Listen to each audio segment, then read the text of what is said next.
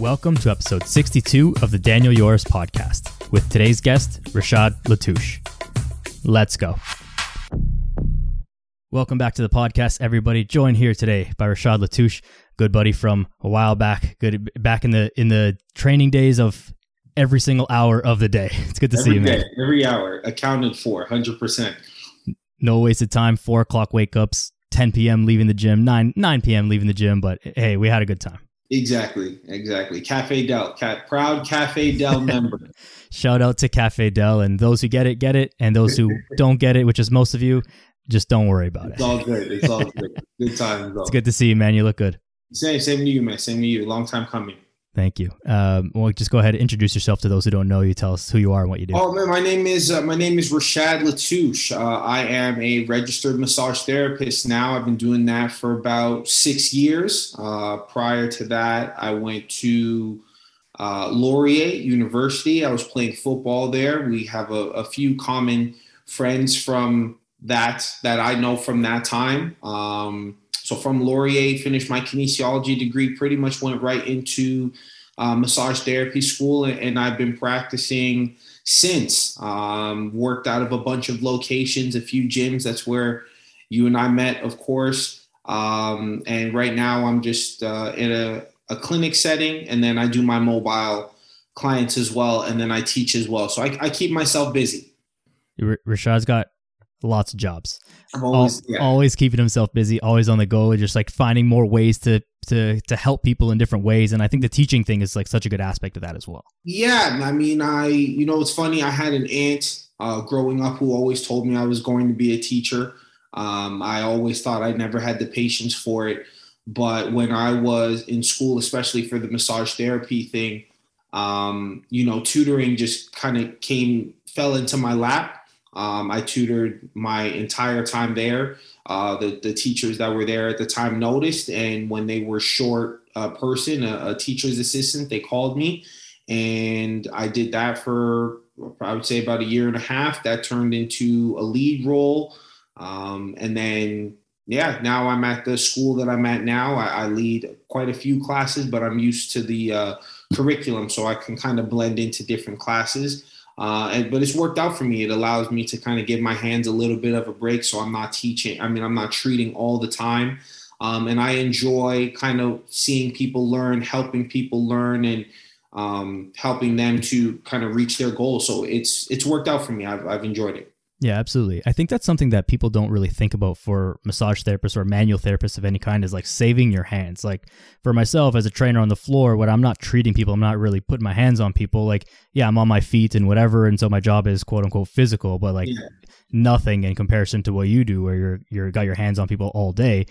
That sounds terrible, but you know what I mean? No, it's what it is. But your hands take an absolute beating. And so you really gotta manage your time and the amount that you're working so you can continue to do this for the next 20, 30, 50 years if you want to. It's a constant question. I'm only 6 years in. It doesn't feel like a lot of time, but it's a constant question I'm even starting, to ask myself in terms of how long, can I do this for? How long are my hands going to be able to do this? And so teaching definitely allows for another avenue of, A, revenue, and B, staying close to the profession. So like I said, it's worked out for me. And I think, the balance of the treating and the teaching will definitely allow me to, kind of stay in this, profession for a longer period of time. Yeah, for sure. And I think we'll come back to some of the recovery stuff, because I think that's going to be a large part of this conversation and how you take care of yourself. And, I've seen you doing the sink ice baths for your hands and all those kind of things. But I want to take a little bit of a step back in time. So playing football, why massage? How did you come to that conclusion? Was it that always in the plans, or was it just happenstance that you fell into it? Massage definitely wasn't always in the plans. When I was in university, I had a great athletic therapist. I had a few great athletic therapists, and I even had, a good one when I was in high school. So going into university, having the kin background, I thought I was going to do athletic therapy. I wanted to be in that role where I had a team or multiple teams, whether it be at a school or, even a professional level where I could say these athletes were mine. The kind of more information I got into athletic therapy, and like I said, I had a good relationship with my ATs, the harder I found it would be to get into that role. A lot of schools, once you get into that environment, it's almost hard to leave unless you want to leave. So it's one of those things that you could be in that spot for 10, 15 years if you wanted it. So I started thinking, how can I get into that position if these schools kind of already know who they have? So like I said, the more information that I got, the harder I thought it would be to end up in that spot. And then at that time, athletic therapy wasn't covered under insurance. So my athletic therapist was actually in school to do the massage therapy program so that she had that ability to use insurance for her clients that she was seeing. So my thought was, why not just jump into it? So that's kind of what led me into massage therapy. Our school at Laurier at the time, we actually had a massage therapist who would come in like once or twice a week and treat the athletes as well. And I had a really bad hip flexor strain my first year, and he definitely helped me get back. There were some brutal sessions, but he definitely helped me get back. So I knew from that experience that, massage was definitely something that athletes could use as well. So that gave me even more confidence to kind of go into that direction. Yeah, that makes a lot of sense. I mean, probably early on, you think massage is, if you don't know anything about it, it's like, oh, I just go get a massage because it's fun. You don't really, the first thought for most people is probably not treatment therapy, and maybe not for athletes, right? We think about athletic therapy, but then when you grow up a little bit and you think about it, it's like, okay, the Leafs have an athletic therapist. Exactly. The Argos have an athletic therapist. The Jays have an athletic therapist. How do I insert myself into that? Now, we know that athletic therapists can treat non-professional athletes, and there's a whole group of people for that, and like they are great at that as well, but that's not why you would maybe choose athletic therapy per se, right? All manual therapists of course are great, but it's hard to come to that realization. And I think it's so common with all of us that we had some type of injury. Yours was your hip flexor, and it's like, I had great therapists that helped me, and then I wanted to do this, right? Yeah No, for sure and like you said, like it's one of those things, especially with massage, like you said, the first thing you think about massage, it's the relaxation, it's the spa, it's those types of things. So even when I was in school, having a better knowledge of, why therapy is important, I would go back to Laurier, during summer camp and treat guys, and let them experience something that's a little different. Because even when you're like, oh, you're a what? You're like, yeah, I'm training to be a massage therapist. And they're like, what's that going to do for me? And so, having guys dealing with, sore hamstrings and the Charlie horses from practice, and, being able to show them like, hey, my hand, we can work on that. I can do some things to kind of help you recover with that. I can make you cry if you want to, I could put the elbow in your hamstring if you want to, but that's not always necessary. So it was definitely, it allowed me to gain experience. And then at the same time, it allowed them to see massage therapy in a different light. So I enjoyed the couple summers I was out there for that. Yeah. And especially difficult in a sport like football, where it's very alpha male, very tough guy, very like, I'm the toughest guy on the field, and I'm tougher than anybody else, and I'm tougher than all the other sports, than the hockey players, than the soccer players, than the lacrosse players, and everything. And so hard shell to break there. That's for sure. For sure. And there's obviously there's a lot of females in massage, and I'll probably jump in a little bit ahead there. But one of those things that I have found that they deal with is when it comes to pressure, like, can you give that deep tissue massage? And I find most women can, but even in university, a lot of our athletic therapists were female. So it was one of those things. It was like a rite of passage. If you made a guy cry, you could do your job, right? So I knew that very early.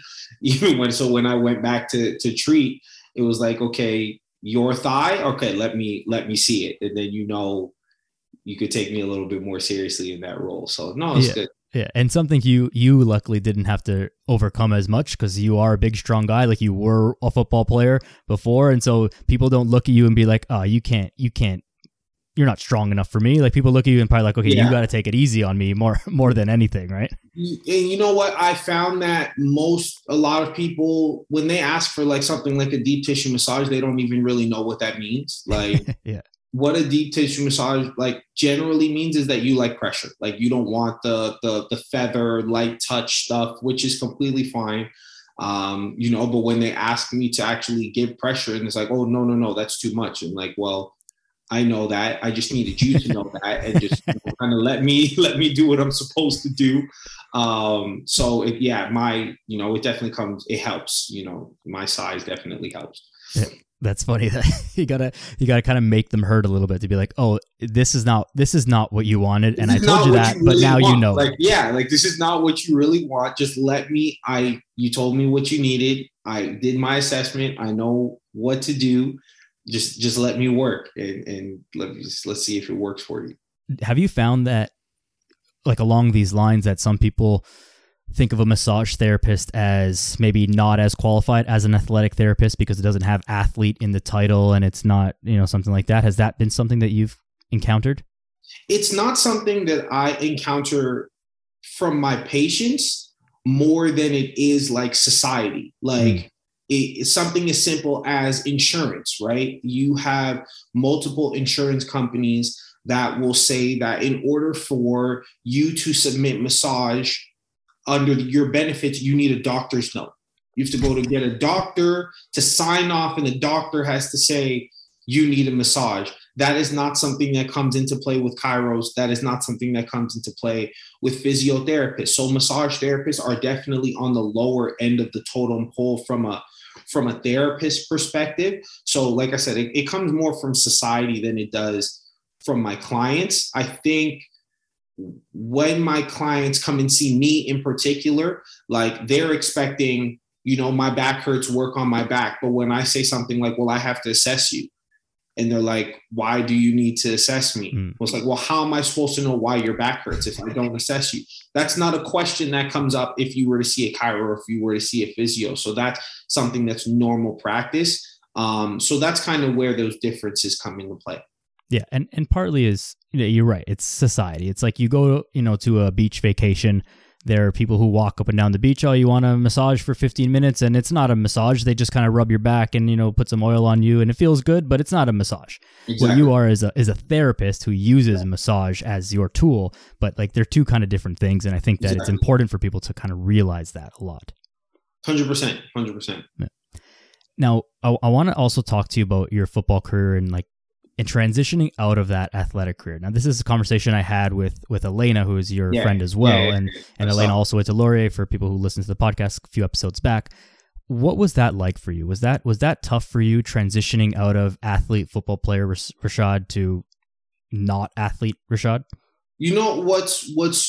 What's crazy is I had a good idea of, the things that I wanted to do. So I gave myself, when I was in university, of course, the goal was to play professionally, but I knew I wasn't going to be the person that was still trying to do it when I was 30, right? So when I graduated, I did my free agent camps. I did 2 years of free agent camps. And then when nothing stuck, it was, I'm going to do massage therapy. From a emotional or mental standpoint, I'd been an athlete for as long as I could remember. Football was always my escape. It was my way to vent when I had a rough day. I had football, right? I could tackle someone. I could get that anger out. I had any of my scheduling, my goals was always attached to football. So when that was removed, the biggest things I felt like I had to work through was more on the emotional side. Like, how do I work through things when I wasn't a talker? I didn't have to talk during football practice, but now that I can't hit someone, I have to talk. So my girlfriend, well, now fiance at the time, I told her really quick, I'm like, you're my new football. she didn't understand what that meant. And, you know, at the time it probably wasn't the most healthy thing, but I put my attention into her, right? Like, what does she need? What does our relationship need? And like I said, that didn't work out for us when I think about it. But that's where my mind went. Like, it went to, I put everything into her when I couldn't put it into football. Right. Yeah. In hindsight, maybe it wasn't the smartest idea or worked out the best, but like, it's what you needed at the time. And that's not like a small thing to say either, because you needed it. And we all need that outlet. And when you're so attached to that thing, and something that is as physical and as tangible as football is, and I've never played football, and I've never played a sport that's like less physical. I'm struggling to think of something like, I don't know, what's a good example? Like figure skating, right? Like, you're not hitting people. There's no like rah, like getting all amped up and all that kind of stuff. It's still a sport and still valid, and like, don't come after me for that stuff. But it's not as tangible. So when you remove that, it has to be replaced with something. And so you got to find outlets to that. And as well, I think something you touched on there was just the logistics of it. Yeah. Previously, it was like, I got football practice this time, so I got to do my homework at this time. I got to get this chores done at this time. And then after that, it's like, I don't got practice. I don't got to recover from a game. I don't have to travel. So I just got so much time to like do stuff that like almost nothing gets done. Yeah. Like I'm still a very scheduled person. And that's probably why I do as many jobs as I do. I fill my day up, because if I'm not working, like, I feel like, you know, it's not always relaxing to not have something to do for me. Mm-hmm. It's always like, you know, what's the next thing? And that's probably because of how detailed my schedules were, like, growing up, you know, from high school. It was, you know, it was school, it was football practice, it was, you know, driving to Scarborough for, you know, summer football practice or fall football practice, come home, homework from like 9 to 11, go to bed by 12, wake up, do it again. So I've always, you know, had that type of structure. So yeah, like you said, like, when you remove that, I definitely had to find something to fill that time with. And how long would you say that it took you to really kind of get over that athlete identity? Get over is maybe strong of a term, but come to terms with...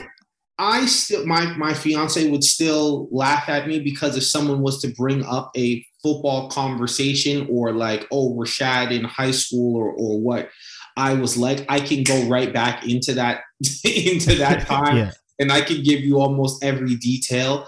I don't think it took me too long to, you know, to not define myself like Rashad, the football player, like that title. I think I still kind of have it.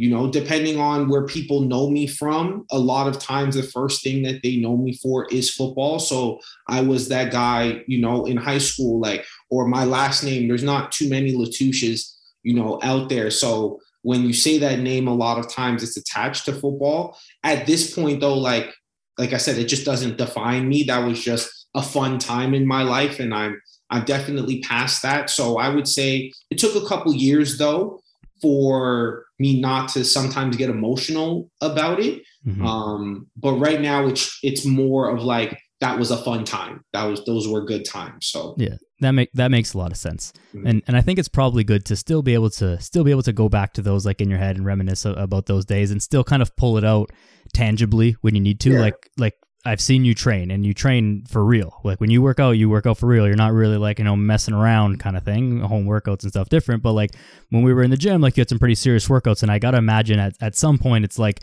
you know, you turn on the athlete for that hour just to get through that training session, and like, because you need to feel it and you need that for yourself. What do you think about that? No, it definitely, part of that is that structure. Like, I'm still at a point right now where if I don't work out, sweat something over like a 2-day stretch, I feel weird. Like, I feel like everything I ate is in front, like I can see it in my gut. Like, it's just one of those things. So I have to work out. I feel like that is just something that A, keeps me happy, B, keeps me sane. A big transition though that I did have to do, and that was pretty early on into my massage schooling, was realizing that I couldn't train the same way that I could as a football player, right? For me to walk into a gym, do 5 sets of 5 heavy squats, used to be nothing. So I would do that, go to the gym like 6 o'clock in the morning, get my workout in before school started. And then by the time we finished lunch and it was actually time to practice our massage therapy skills, I couldn't move. My legs were fried. My chest was fried. My shoulders were fried. So I had to definitely adapt my training to a more endurance, functional type training. Like I rarely max out anymore. I probably haven't maxed out in years. Mobility is way more important to me. And I think that carries more weight with what I'm doing for work. But that was definitely an adjustment as well.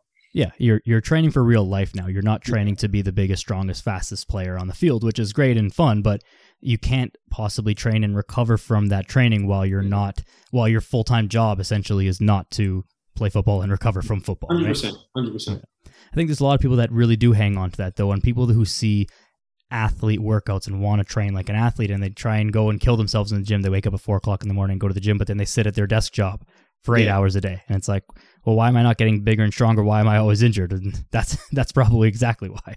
I had a client today, literally had a client today. He's trying to, get himself back in shape, and his shoulders, did something to his shoulder. Told him, like, listen, you have to back off the weight. Like you just have to back off the weight. We got to get your range of motion back before we start building up.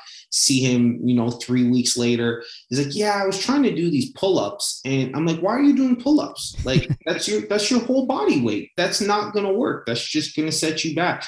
So for some people, if they have a goal in mind and, if they don't know all the details, all they see is what they see. And that guy has the body that I'm hoping to have, and he's pushing 90s. So I got to get to that point without, having, the foundation or the knowledge to know how he got to that place in the first place. How did he get to those 90s? So that definitely is another reason why people get hurt, for sure. Yeah. And it's a lesson that you kind of only need to learn once. You only need to push it over the edge too far. And, I think it's almost nice to find the limit sometimes. The only way to find the limit is to cross it, sort of thing. But then once you do, it's like, okay, now I know not to go near there, and I can just stay where I'm at and slowly increase over time or whatever it is, and set a more realistic goal for yourself. Yeah, but people are stubborn, and if they weren't stubborn, then I wouldn't have clients. So it's a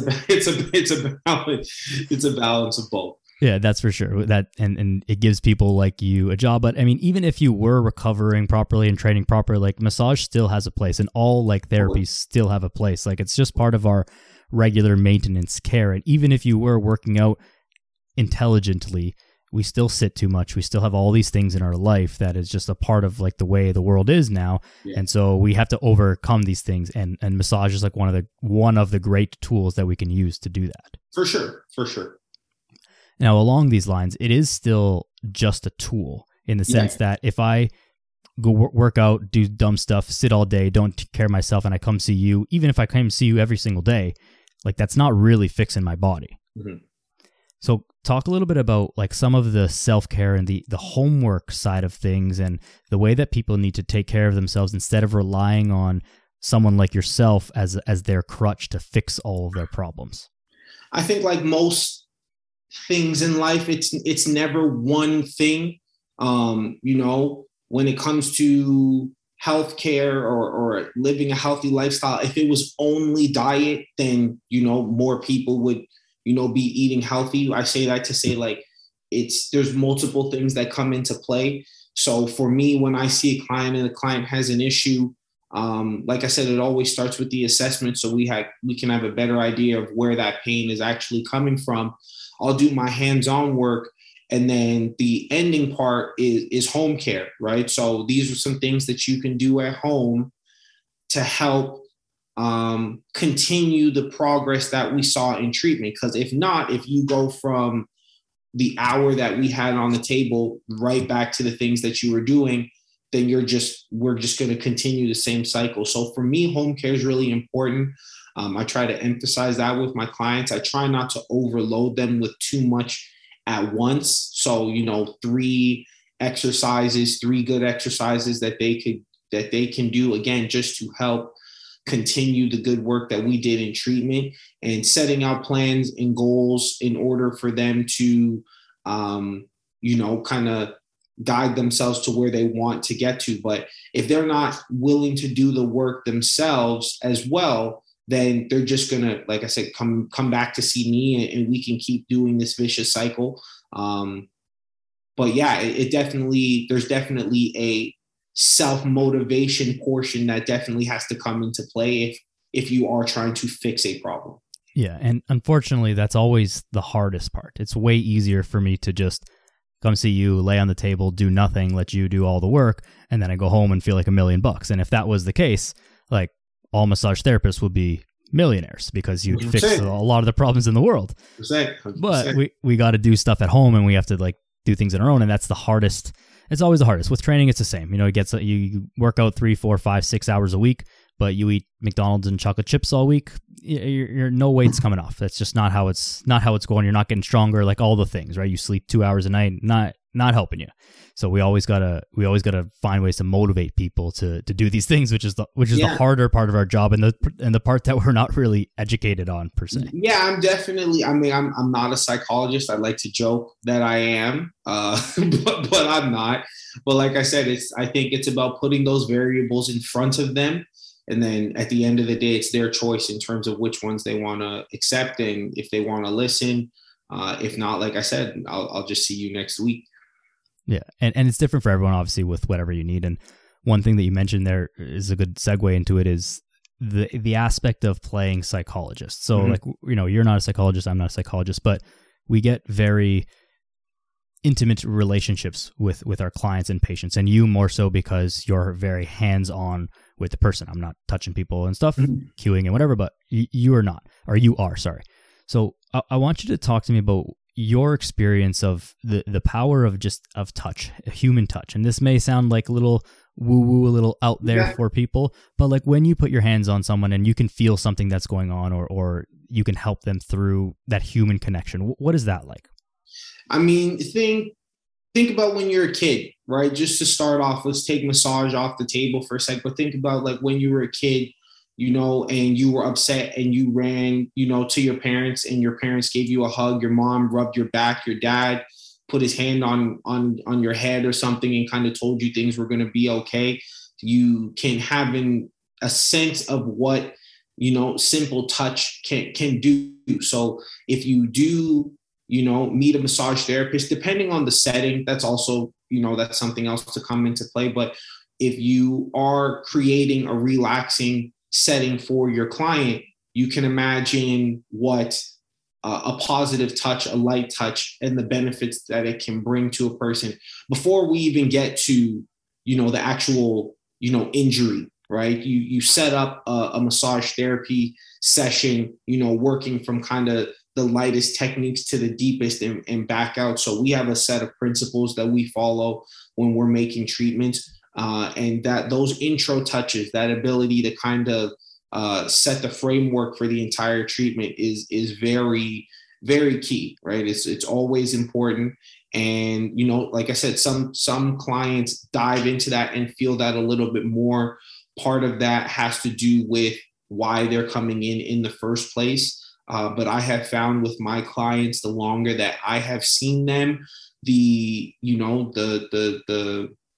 deeper kind of the relationship is, without kind of crossing any boundaries or anything like that. But, they view massage therapists the same way, like you have your barbers or your hairdressers. Like I only have one barber. I have like one trainer. I have one doctor. I have one massage therapist. And so, that relationship definitely becomes important. Yeah, I totally agree. And very well said. I think it would even, it starts before you start the treatment. Like you walk into the person's house or they walk into the clinic and you shake their hand and say hello. Like it starts there. If they, for whatever reason, feel uncomfortable in that scenario, when they do get on the table, they're going to be tight and tensed up and like not relaxing no matter how hard you dig into them. They're just fighting you the whole time. And maybe they're trying to relax, but for whatever reason, the setting is not allowing that to happen. And so it's more holistic than is, surface level that it seems. For sure. I have to often, a phrase that I say at least 10 times a day is let go. Right. And they're just like, what do you mean? Like, your head is off of the table. Like, I have a full palm between your head and the table. Let your head drop down. Let your shoulders go. Right. And most people don't know that they're guarding. Like, they don't even know. Part of that could be the pain that they're in. Part of it could be just, the unfamiliarity with me and them. So it is something that doesn't always come the first treatment. It may take a session or two, but it is a real thing. Yeah, and important for people to realize that as well. If you go to see someone the first time and it's like, oh, I couldn't relax, it's like, well, you're likely not going to be able to relax the first time. Yeah. Even the best massage therapist in the world would, it's still a new person, it's still a stranger who's putting their hands on you and like digging into you. So there's got to be some rapport that's built up over a little bit of time there. Yeah, my first treatment, my first session with the client is probably always my most important.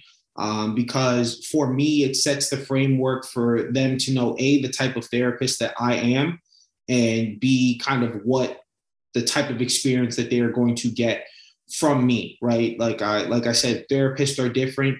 I'm very big on assessments. I'm very big on movement. And you can see that very quickly, like with the way that I do my treatments. So clients have a very good idea early the type of therapist that I am. If it works for them, great. If it doesn't, then they know early. I'm not trying to take your money or waste your time if I'm not what you're looking for. But communication is always going to be important, because if you tell me what you're looking for, then I can always maneuver and do things different. But that first session or that first treatment is always, very important to me. Yeah, absolutely. It sets the stage for everything. And of course, I'm biased towards it, but I enjoy the way that you treat with movement and like you combine these two things, having trained people and been an athlete yourself. It's obviously a big part of what you are and who you do. And I think that it's a good way to describe it. You said earlier about prescribing 3 movements, not something that's overwhelming. If you were treating a pro athlete who's like, hey, I got to get back on the field in 3 days. Okay, maybe there's like a lot more things that we can do, but a regular person doesn't have 6 hours a day to focus on their recovery. So they can't do that. They're barely going to do those 3. So why are we trying to force more on them?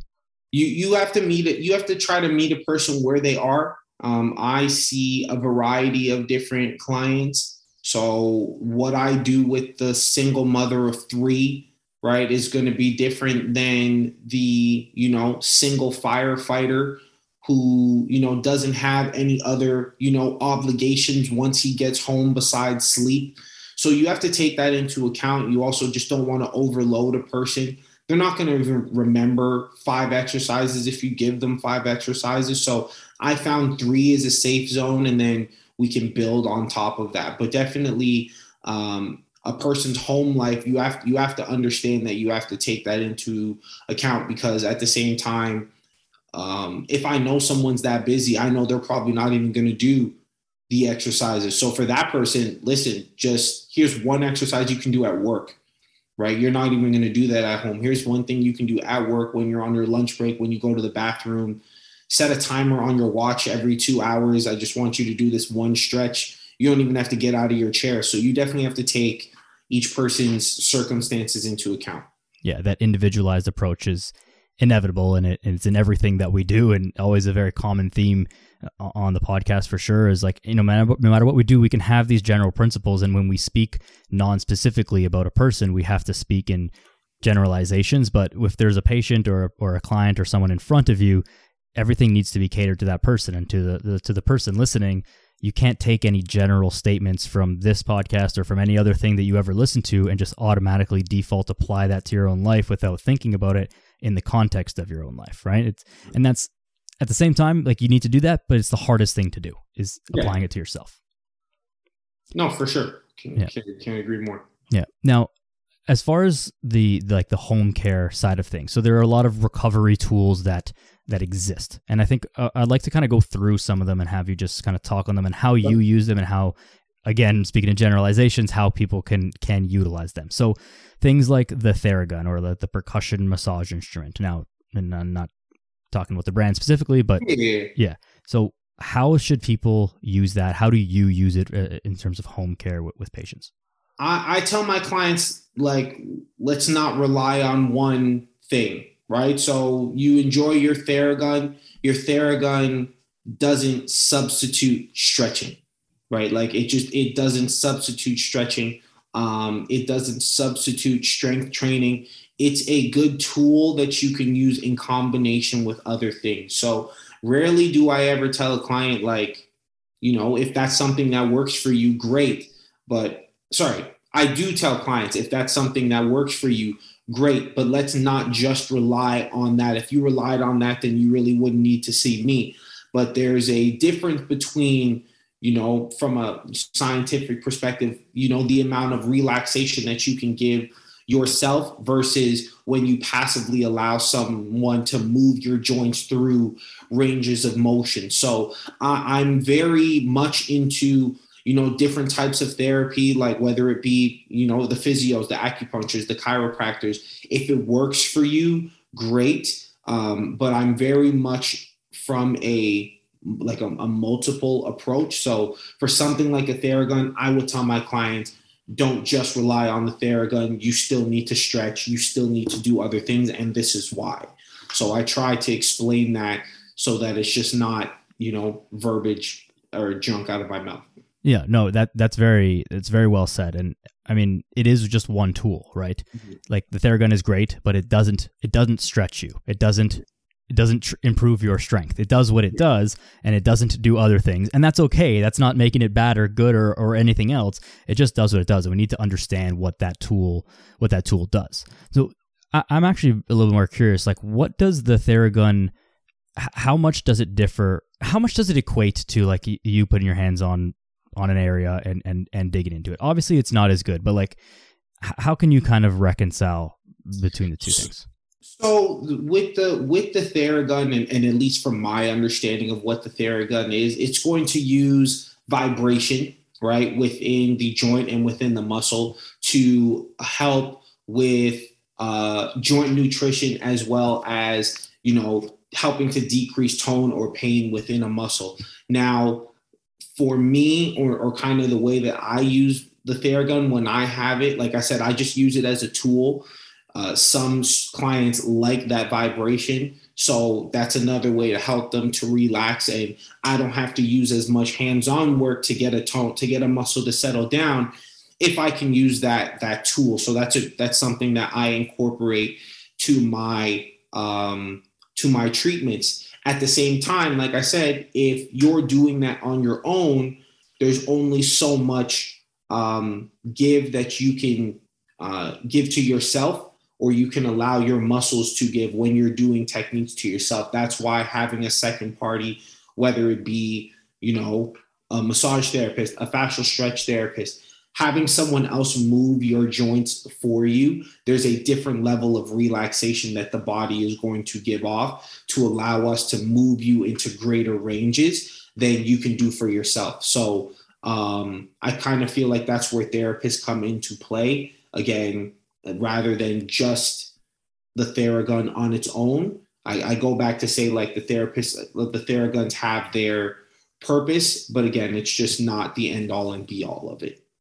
Knowing the line, I think, is an important part as well. I know many people who have injured themselves with their Theragun or foam rolling, whether it's a foam roller, the rumble roller, or lacrosse ball, and they just think, more is better. I can tolerate the pain. They just dig in and just like keep that Theragun like digging into them for hours, and then the whole area is bruised and their injury is worse. And it's like, well, what did you think was going to happen? You were just hammering yourself. Exactly. And so like there is probably something to, like, going in a little harder is going to have some more force and some more communication, if you will, quote unquote, to the area. But there is a limit. And that's where someone who actually knows what they're doing can apply these tools correctly. Again, like that I bring that same idea back to the pressure, standpoint. I like deep pressure, but then, when I put my elbow in your hamstring, that's too much. Of course, yes, of course it is too much. right? Your muscles can only handle so much at a time. And I do see that a lot where, someone's like, oh, I use my Theragun for an hour. Why? That's too much. If it hadn't resolved itself in a shorter period of time, it's not going to happen in an hour, right? Same thing with lying down on a hot pad or sleeping with it, right? And then wake up and you have burns on your back. Like there's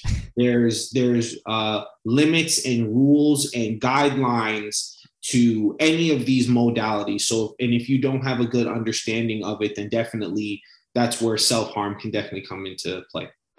That's one that I hadn't heard before, is sleeping with a heat pad on. That's new to me. Sleeping with a heat pad is one. Sleeping with an ice pad is another, like, or ice pack is another. Like I find that you or even when I was in school, like for the massage therapy program, they're like, you need to be literal with what you tell your clients. Like if you tell your clients to ice and you don't give them a timeline, right? Like that's what, oh yeah, I slept with my heating pad. I slept with the tensor bandage on, and I came and my hands were looking crazy in the morning.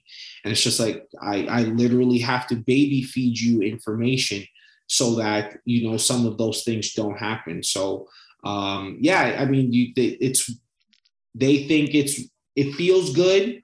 You use the ice, you use the heat, it feels good. So why would I not prolong that exposure if it feels good? But like I said, there's guidelines for everything that we do. So yeah, to no fault of anyone's own. I mean, like if you don't know better, like how would you know? It's like, oh, this ice feels good, or the heat feels good, or the whatever feels good, so more should be better. Like, right? Exactly. Why not? Exactly. And my thing is, like, I've said this a lot recently, but it's like people will do anything to help themselves except the hard stuff that actually works. So sitting there with the Theragun is really easy. Going to sleep with the heat pad on, it's really easy. And they will do that to the nth degree. And if this, I'm not calling out anybody specifically, but if the shoe fits, then this is about you.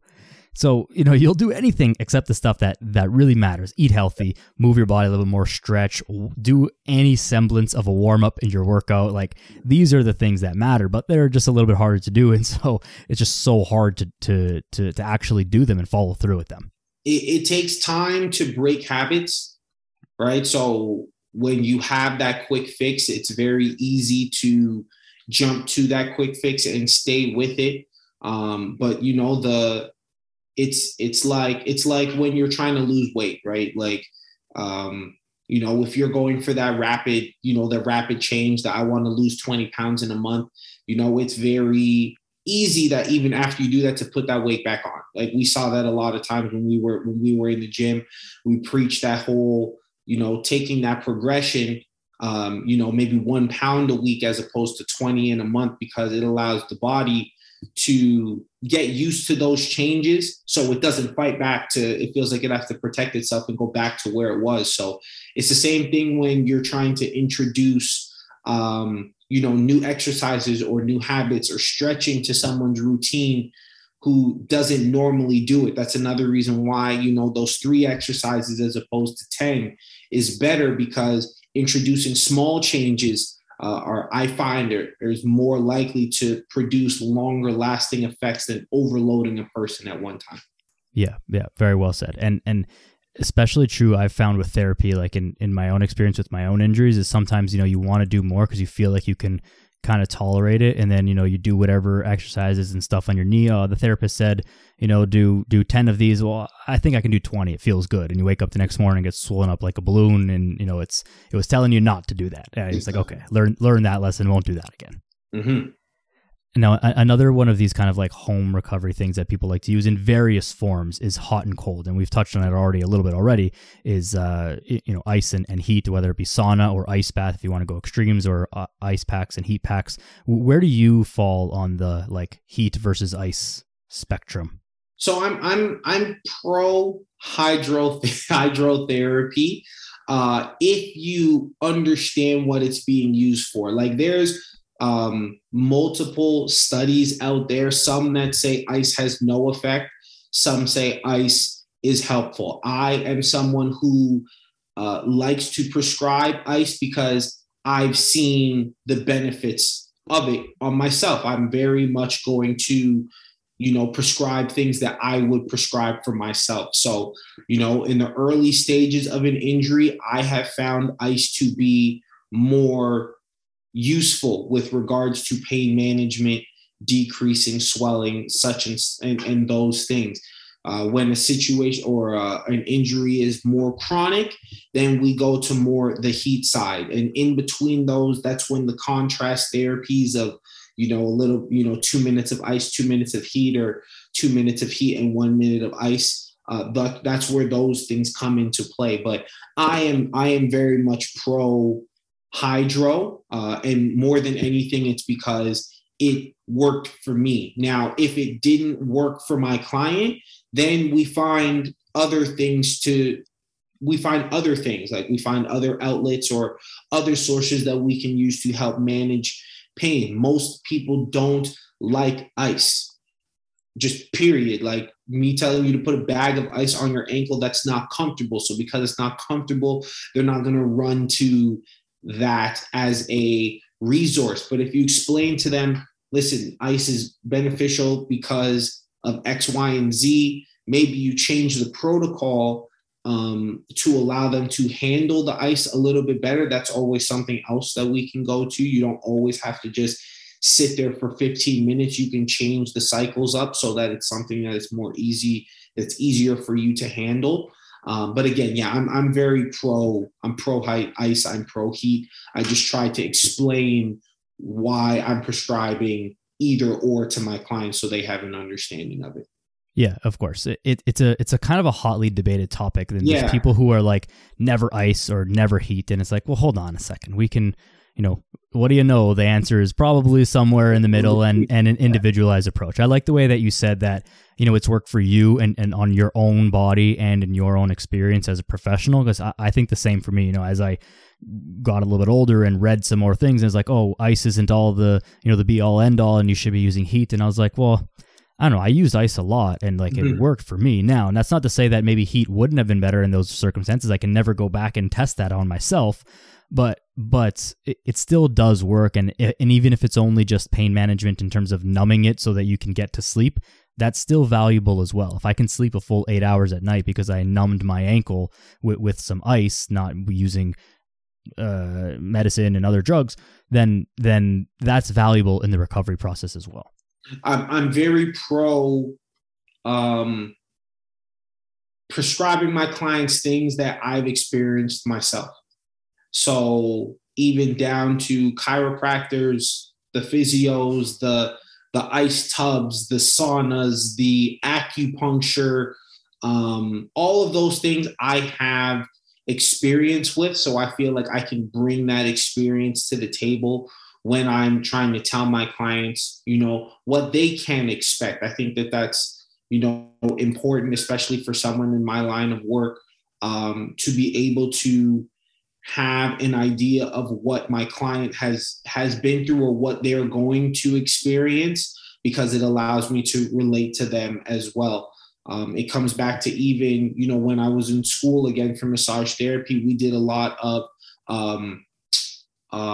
partner like rotations where, I'd be a therapist or I would be the body. And part of that is, so that you have an understanding of what your client is going to feel when you do a hip flexor release, which is really not comfortable.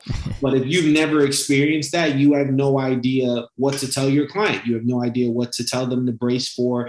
You have no idea how to instruct them, to help them to get through it with breathing techniques or not. So I'm very big on, trying things that I'm prescribing to my clients as well.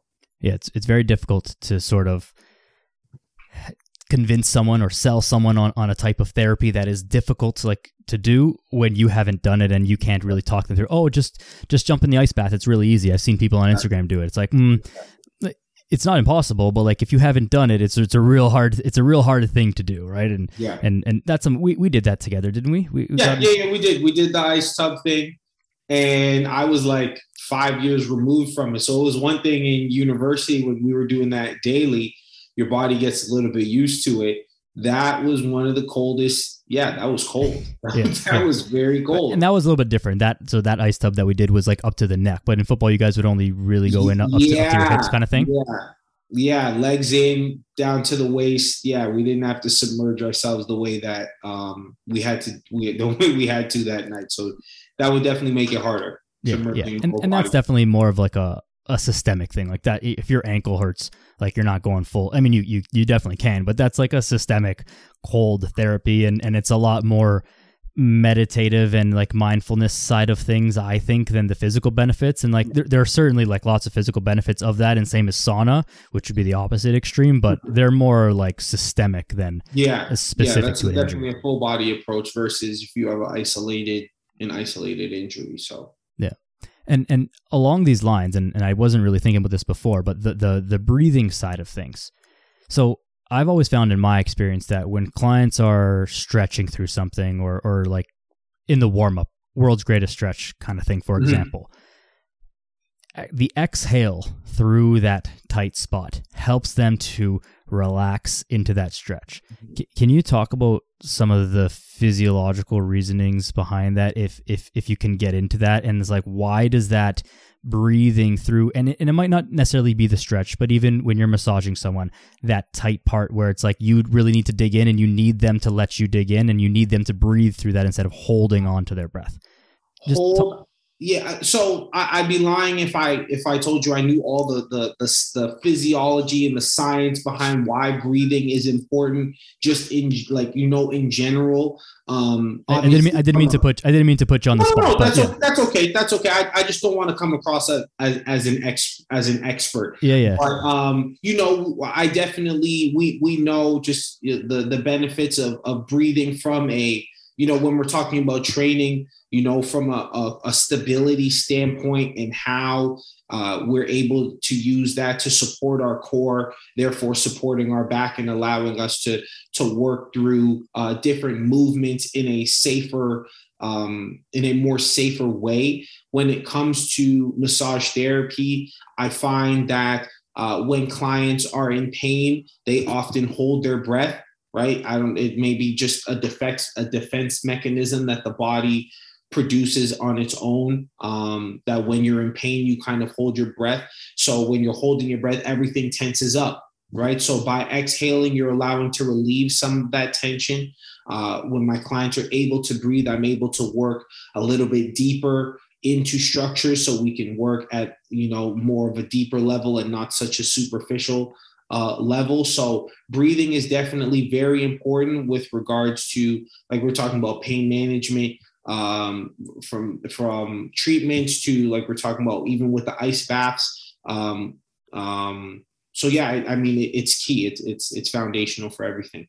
Yeah. I've always thought about it as like holding onto our breath is a sort of a panic response. And this is just me like kind of talking shit a little bit. I don't know that this is like physiologically, scientifically true and blah, blah, but it's kind of like a panic response. And so the ability to exhale instead of holding on is like a quote unquote signal to our brain and to our body that this is okay. I'm safe here. Like, you can go into this range of motion or allow this pain of the massage of digging into those structures or whatever it is, and allow this to happen because it's safe. And when we hold our breath, that's when it's like unsafe, and so we tense up, the whole body tenses up, and then it's harder to get into that position. If you're sitting down right now, like, bend over and touch your toes type of thing, and then notice that you're holding your breath as you get to the end of that stretch, and then exhale, and you can probably reach a couple centimeters further. And this is a huge thing in yoga, right? In yoga classes, you always hear about breathe into the stretch, and as you breathe, then you can reach and extend a little bit more. Yeah, no, definitely. When we go from that pain point of view, it's definitely, breathing is definitely going to help break that cycle of tension. So it's very important. Like I said, like when I'm in my treatments for my clients to, like I said, continue breathing. I'm always checking. Like I'm always checking if, like, how's the body moving? Are they breathing? Especially when I'm working through the deeper techniques, I tell them the worst thing that you can do is hold your breath, because all that's going to do is tighten everything up for me. So just nice deep exhales and working with their breathing while I'm working through my techniques. Right. So you're actually timing the way that you dig in based on the way the person's breathing? Yeah, 100%. You sometimes that's necessary, because like you said, as you exhale and you get through that release of tension, I'm able to kind of work through a muscle a little bit more. So I'll work with their breathing, like I said, just to kind of work through a muscle to prep them for a specific technique, or to allow them to, kind of give me the control to do what I want to do. Right. And when you do that, are you working with their natural breathing pattern, or is it you instructing them and it's like, okay, exhale as I do this? I'm normally working with their breathing pattern. The one thing that I might do is try to give them a cadence, and that might just give them something to focus on. So breathe in for 3, exhale for 3. And that just allows them to create, a little bit of a pattern for themselves. But more than anything, I'm working with their breathing. More than anything, I'm working with their breathing. Yeah. Interesting. I mean, now that you say that, it seems like obvious, but I didn't previously think about that, right? Like it just didn't really occur to me. Yeah. But man, it's always the individual approach, right? And you working with that client, if that client somehow breathes more shallow, then you've got to roll with that. If they breathe deeper and like generally just like longer breaths, then you can use that, right? And always comes back to the individualized approach, no matter what. 100%. And then people don't think about, when they think about breathing, they don't think about the muscles that are involved in order to allow us to breathe, right? So someone who is what we would call an apical breather or a chest breather, is going to have a lot more tension through their neck and kind of upper chest region, because they're not able to access their diaphragm, right? So if you have full access to your diaphragm, or you're actually able to breathe through that muscle, then that's going to take more tension off of your neck and shoulders, because you're not using your secondary breathing muscles as well. So that's something else people don't even really think about or know, just like what muscles are actually involved that allow us to breathe, right? And so that's something I'm also educating clients about when needed. Yeah, and massively important. And it seems like something that should be obvious. We should all be good at breathing, but many people have not taken a deep breath into their belly, expanding their diaphragm in maybe their entire life since they were like a kid. And it's not an easy thing to transition to, like fully breathing. It's even hard to do it if you get someone laying down on a table and like, okay, put your hand on your belly button, and what I need you to do is when you breathe in, like your belly button goes up first, not your chest. Your belly button goes up first. Push your belly up, and it's hard for some people to do that, even in a controlled setting. So imagine just like on a day-to-day basis, you're just taking these shallow breaths into your chest, and it's very difficult. And then we all wonder why we're so shrugged up and tense. And it's like, oh, it's the computer, it's my phone, and yes, it's those things, but it's also your breath, and you breathe. However, I don't know. Do you know how many times we breathe in a day? Do you have any idea? No, I couldn't even do that. Okay. Some people know that number. I know. Some people. But so you breathe however many times you breathe in a day, and you're messing stuff up, and you didn't even realize it, right? Yeah, I do not have that number. But no, 100%. Just, that's something that you have to sometimes bring to your client's attention, just in terms of you're not really using your diaphragm. Do you know that? She's like, I don't even know what you're talking about. So that's another conversation for a different time. Yeah. The breath has become one of the most impactful things that I think that I've started focusing on over the past like 6 months to a year with clients, and just breathing. And even, a story from a client yesterday was, we did this breathing exercise, and he said that, and it was just kind of basic box breathing, like breathe in for 4, hold for 4, exhale for 4. And he said, I used to think this stuff was like for weak people, for people like lesser than me. He's a big, tough guy, like very successful businessman and blah, blah. And I used to think this was for weak people, but then I realized from doing it that this is for everyone, and we all need this, and it's going to impact us. And no matter how tough you are, you need to do this. It's the when we talk about breathing, it is the foundation for everything, right? It's the foundation for everything. So when you talk to a client about like, your breathing sucks, like, just straight up, like the way you breathe is not good. Like you said, you would think it's easy, but it could be, something that's very hard to master, because you've been breathing a certain way for years.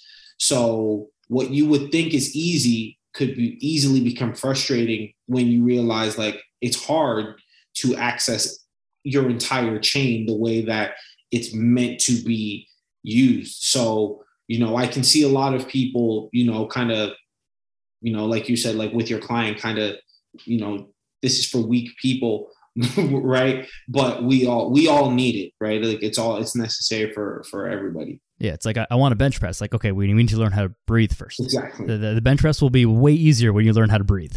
Exactly. Yeah, man. Very good stuff. I know it's getting a little bit late, so I don't want to take up too much of your time. I know you're super busy as always. Before we kind of get into the ending here, let people know kind of where they can find you, how they can contact you. Well, LaTouche Mobile Massage. Maybe the best way to contact you without giving your phone number. Yeah. Oh God, no. So Instagram obviously rlatouche.rmt, and then my website is www.latouchemobilemassage.com. So if you were to go to the website, you'll see all my information, and then there's an option there to set up an appointment. So just a basic questionnaire that'll come straight to me, and then I'll contact you and we can definitely set something up. Awesome. Yeah. And I'll put that all in the show notes as well, so people can click through. And Rashad, is it in and around Toronto and ish? So, I mean, if you live in California, sorry, but I stretch right now. I'm in Durham and I go all the way to Mississauga.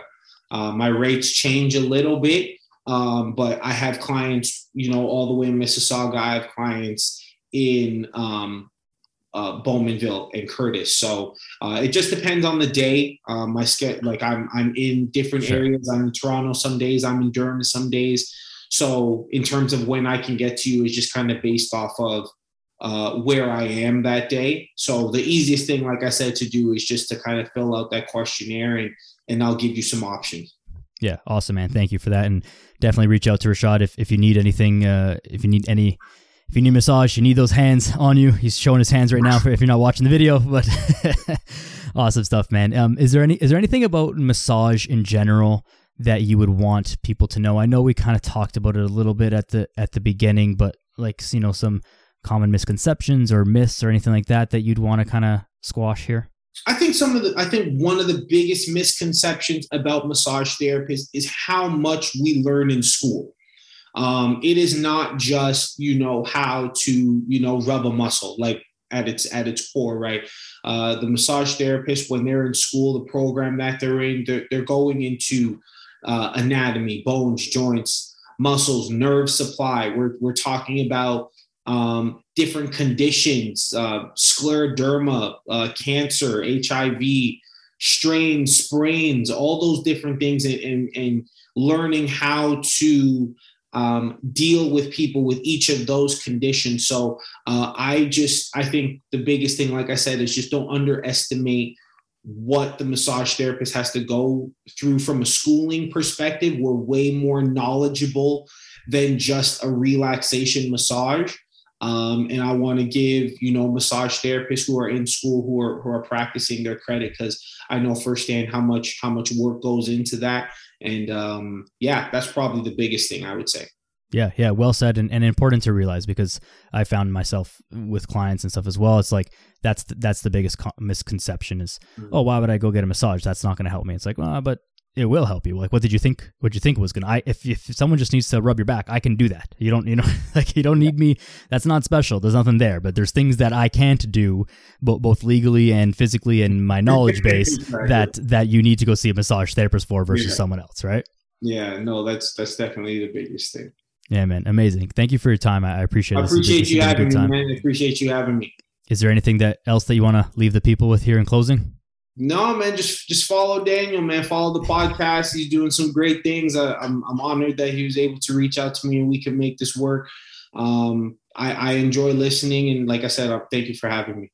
I appreciate you, man. Thank you for the shout out. I think that we've got to, I wasn't going to say this on the recording, but whatever. I think we got to get the Cafe Del team together at some point. We need a Cafe Del special. And we need to do a podcast, and maybe there's several beverages involved and just some storytelling from the glory days. That is definitely necessary. 100%. If you're listening, Let me know if you want to hear that, because we'll make it happen at some point. I don't know when or how or you know what, but we'll make it happen. The people in that group are characters. That would be a good session. Yeah, it'll be something. Yeah, we'll make it happen. We'll make it happen. Yeah, you gotta make that happen. All right, man. Thank you very much. We'll close it off here. I appreciate your time. Thank you, everybody, for listening. I appreciate you listening as well. Make sure you're following Rashad. Reach out to him if you're looking for massage in and around Toronto GTA. All the links to getting in touch with him will be in the show notes. Give me a follow on Instagram as well. Give the podcast a share to a friend who needs a massage or who's looking for some good information. Rating and review on iTunes, Spotify, all the things. And that's it. Go take care of yourself. Go outside. Be a good person. Take it easy.